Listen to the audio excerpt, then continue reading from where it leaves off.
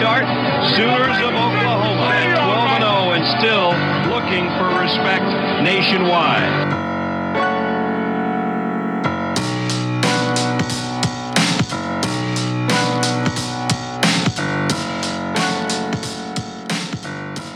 What is going on, Sooner Nation? Thank you all for tuning in to another episode of the Barry and Mac Show. As always, myself, Barry, personal trainer, sports performance coach out of Tulsa, Oklahoma.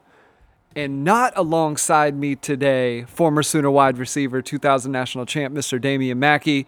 We're doing something a little bit fun today, just a special OU Texas 5-week in evaluation on the Sooner product, talking about what the team has been, talking about some players that I thought have made a jump, discussing some guys who I still think need to possibly elevate said performance just slightly. A lot of this I've already posted over on Sooners 360, so we're going to keep this brief, a quick hitter segment for you all to have today. And we're going to talk offensive side of the ball. You know, second year in a strength program is usually when you see the biggest gains, and I think that can be seen along the offensive line this year. The offensive line certainly looks the part, but there are some improvements that still need to take place. I think schematically, just some assignments still being blown, things that are impacting the run game, and you notice that with guys like Matower. Even Guyton has had his share of mistakes. Walter Rouse, been a really solid player for the Sooners. I think in pass pro he's been good, but he's had a few whiffs here and there. Andrew Rame, interesting player who has had kind of a tough time as a Sooner against really strong elite guys who play that kind of 0 or 1. A little better against more of the 3-tech speed guys because I think that's where he has a speed advantage or a strength advantage, mind you. But he's done a little better this year. The player for SMU and Cincinnati's guy, while they did get Rame a time or two, did get the best of him, I still think it was it's been a solid year. So offensive line, the development's there. I think you're going to continue to see that as the years go on under BV. Moving over to the receiver position, I think Nick Anderson is one of the obvious jumps, but I would be remiss if I wouldn't talk about Farouk. Farouk has had an interesting progression in speed.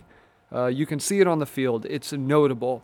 He's always had the quicks. He's always been a good accelerator, but his technique for running has gotten better since he first arrived to Oklahoma. When he first arrived to Oklahoma, the technique wasn't quite as tight, meaning there was a little extra arm movement versus when you go watch a guy like Zion Reagans or Hollywood Brown. When you go watch them run, it just looks different. Farouk has really dialed it in. I think he's gotten more mobile, and that's helped his game. You can see it in some of the knee flexion, hip flexion, his ability to cycle through, be more efficient with his turnover. Just looks better. Jaden Gibson's another one. You know, that play that he had against Iowa State this past week looked really good, and I think showcased his strength. There were times a season ago where I don't think he played because I think he got knocked off his spot. You know, just on a play-to-play basis, he wasn't strong enough to contend. He had the length.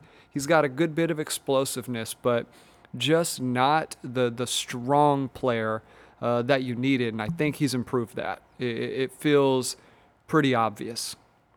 At running back, this is where things get interesting. I've done a lot of evaluating on this position this season because it has been OU's glaring weakness and an area that they've just got to improve if they're going to be a playoff contender down the stretch. I think they can win the Big 12. If Dillon continues to play like he had against Iowa State, this team's going to win the Big 12 or at least be in the hunt at the end of the season and be in the game. As for contending in the playoff, you've got to have a run game. You've got to have an offensive line mixed in that can move the ball. And I think some of the running backs for Oklahoma have a couple just hiccups to how they move. And it first starts with, and I've brought it up on the podcast, with Barnes and Major. there is a pretty noticeable habit of dropping the head early, dropping the head when they get into the trash, dropping the head when they go into the line of scrimmage, and it immediately takes away the ability to navigate space. They also tend to stride out maybe a little too much when they start those initial runs, right? So they're not. Kennedy Brooks was really good at being able to cover ground quickly, but he also had great spatial awareness. He was one of the best I'd ever seen in terms of being able to see obstacle, navigate obstacle without having to take a bunch of extra steps. I will say with Barnes, watching enough film, it feels pretty glaring that the reason he sat out against Iowa State is he's just not back to 100%. He is a guy who he probably might even need the rest of this season and the off season before he is truly right, because he played better a year ago against FSU, and I think the game against TCU, even had some other games late in the year. He played better than what we've seen this season, and I think there's a possibility that he's just not fully healed. Anytime you have a foot, ankle, knee issue, and there's not a ton of time between you and the procedure, for you to not just get stronger and get the muscular endurance back, get the strength back, the mobility back, there's also a confidence piece of you just being extra hesitant to put weight on that limb. So hopefully that is something he can get worked out. With Dillon Gabriel, I honestly, I'm going to eat a little bit of crow right here. I think this is probably the time to do it. He's had a fantastic season, guys. Games 1 through 4 were really good. It was against okay competition. I was kind of bought in, but not fully, right? Because his MO is he's played well against competition that maybe wasn't up to the level of Oklahoma, that was maybe down a click, and then struggled when they played the better teams. When they played Iowa State, granted Iowa State doesn't have the same Jimmies and Joes they've had before, he looked like a different player, like a completely different player. If you can watch that game and say that Dillon was the same player there that we've seen every game preceding that, then I don't know what you're looking at. The attitude was different. The way he carried himself was much different. Throwing balls up that he normally doesn't throw. Not being indecisive when it comes to running. So just from a performance standpoint, right, on the football field where every single half second, tenth of a second matters. That's why a 4.3 is so different than a 4.4, so different than a 4.5, is because that tenth of a second really matters. And if you're taking that extra click to wait before you run or wait before you throw, you are risking a defender jumping in the area. You're risking a defender closing in on you. So to see him do things with much more confidence, with a little bit more spunk, a little more moxie, I think that's incredibly valuable for this Sooner team. And if he continues to play like that, he will 100% be in New York City if OU is a one-loss or no-loss team going into December. I think it's really as simple as that. You need elite quarterback play to win championships, and if he plays like that, it's going to look like elite quarterback play. Of course, we're going to see this weekend when OU goes and plays Texas. Moving to the other side of the ball, talking a little defense here. Defensive line, just ends and the inside guys, the interior guys. There's been improvement. It's been good. It still needs to continue to get better. I will say one thing I noticed, Luwalu, his weight and his strength is for real. He is a player that still has some good explosiveness. I think he needs to get more confident at that position, though. He's going from outside to inside. A lot of things change. You're not beating guys wide. You're beating guys in a phone booth.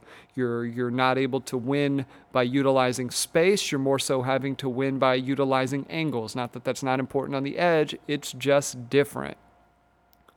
When you look at a guy like PJ, out there on the edge, young player. I posted over on 360. Still some nuances to the game he needs to get down, right? If you're wanting to watch this Saturday, watch him and see how many times when he's coming around the edge, does he still hold his shoulder square, or is he dipping that shoulder as he goes into his bend? Something to watch, because I think he's started to work on that technique a little bit, and the more he can get where he's dipping that shoulder and dropping lower when he's bending, he's going to be a better player.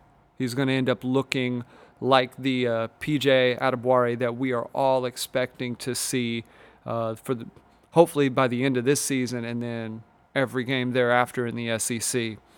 I've liked what Trace Ford has done. I feel like OU has navigated his health really well this year. Not a whole lot to say. Isaiah Coe has been pretty consistent. I do think Dejon Terry coming into his own, probably going to be one of the mainstays down the stretch. He's just big. He's great with his hands. He's really physical. I think he's the ideal player that OU needs, especially when they go up against some of these more physical teams. When they even play Texas this week, play a BYU, even a Kansas to some extent, where you're trying to shut off any inside run game they might have and force things outside. Having a Terry at your disposal is great. Linebacker, Stutzman, it is no question. He is a full step faster than he was a season ago. He's moving better in space, particularly in pass coverage. He's not getting caught, so he's just gotten more efficient with his steps. He's gotten to the point where he's keeping his feet relatively quiet when he is assessing what to do. He doesn't have these live sort of happy feet where he's jumping in and jumping out of angles, right? He's being patient, he's waiting, and then trusting his speed and his athleticism.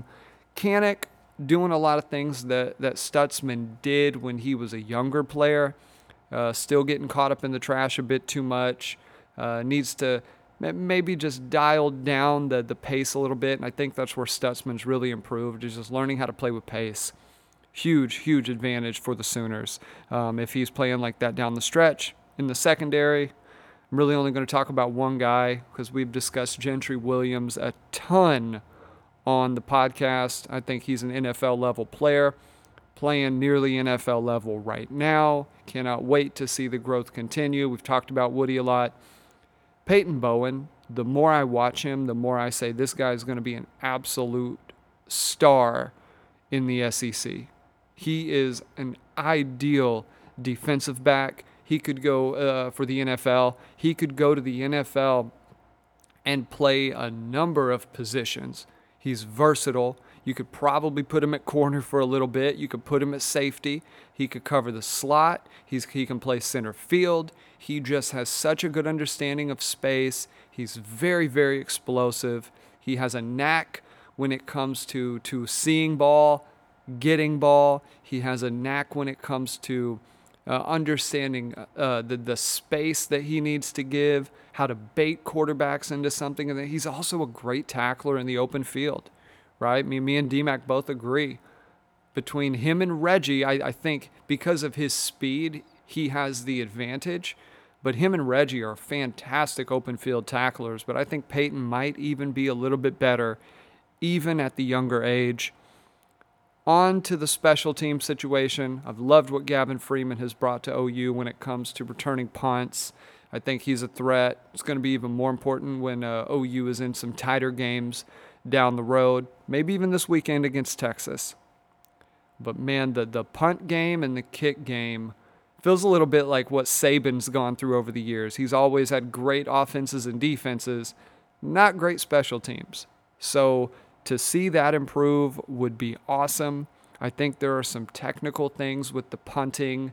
There's times where I don't see him fully follow through. There's times when the drop, so the ball drop is a little too high. He's almost pitching the ball up, which affects your control. You want that. Actually, Michael Turk talked about it a lot. You want that drop to be smooth, efficient, easy, straight line, A to B. You don't want to loop or toss it up. It needs to be a quality drop. And there's some times where I think he gets a little antsy and the drop is off, and that affects him Also, the follow through, sort of his backside or his backswing. Also, things that over time I hope it gets improved, but it's affected the punt game for sure. I actually like Schmidt as a kicker. I just think he needs to get a little more confident, and that's only going to grow with time, with experience. It's almost good to maybe not have a guy hitting everything right off the bat. Good that he's got to work for it a little bit. But that's all I've got today. Just wanted to drop in, give you guys a little mid-week fun on the podcast. Damien's going to be dropping his 10 thoughts very, very soon. And also going to try and have the pregame pod up a little earlier for you all this week. But wanted to thank everybody for tuning in. As always, go sign up on Sooners360.com. Check out all the content we're producing over there on the site. Social media, on the X, at Barry and Mac SHW. Find Damien at D_Mac13. And find me at BWise Fitness, at letter B, WISE Fitness. Thank you all for tuning in today, and we will see you soon.